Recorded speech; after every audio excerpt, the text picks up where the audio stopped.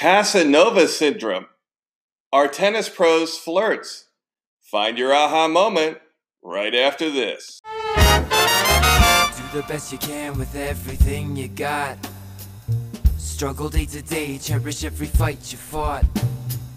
Destroy your obstacles, remove the blocks. Got to stand strong, can you do it, break through, can you move on wherever you... Welcome back to Find Your Aha Moment. I'm your host, Brian Lutz of Backhand City. Don't forget to rate, review, and subscribe to this podcast so you can get daily notifications of each episode. And of course, if you live in Miami, sign up for our group tennis lessons on Monday and Tuesday nights in Coconut Grove. So, is your tennis pro a Casanova? Well, let's take a look as number 9 in our 13-day series entitled 13 Commandments of a Tennis Coach. And here's how number 9 reads. Casanova syndrome. Understanding the perception of tennis pros have a stereotype as flirtatious Casanovas who get hit on by members of the opposite sex. While harmless flirting can be deemed a biological imperative, draw the line and let players know when you step between the lines, it's time to get to work on tennis.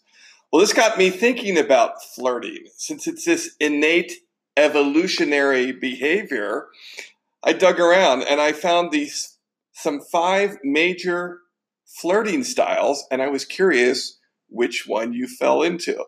Now, this study was about nonverbal flirting behaviors, and it was done in a 2010 study by Jeffrey Hall and his colleagues as they asked over 5,000 people to rate how accurately different behaviors describe their own flirting styles. And here are the top 5 categories. Are you ready? So, which one are you? Number 1, traditional flirter. This traditional style refers to flirting that follows traditional gender roles. People employ this flirting would tend to expect the man to approach the woman rather than vice versa. Number 2, physical. People with physical flirting style report are likely to openly express their romantic interest in another person. This flirting style is also related to extroversion.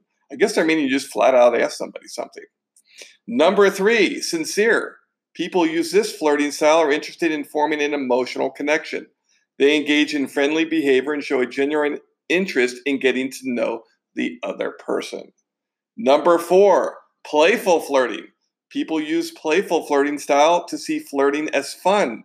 They often engage in flirting behaviors for enjoyment rather than a form of relationship. And finally, the 5th flirting style is polite flirting. People use polite flirting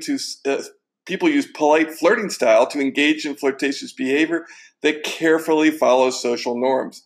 They are particularly cautious and seek to avoid any behavior that might be deemed inappropriate.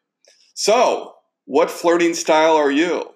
Let me know. Send me an email at brian@backhandcity.com, or you can even go on to anchor.fm, and you can join the Anchor app, and you can leave a voice message on there, and I can include it in one of the future episodes.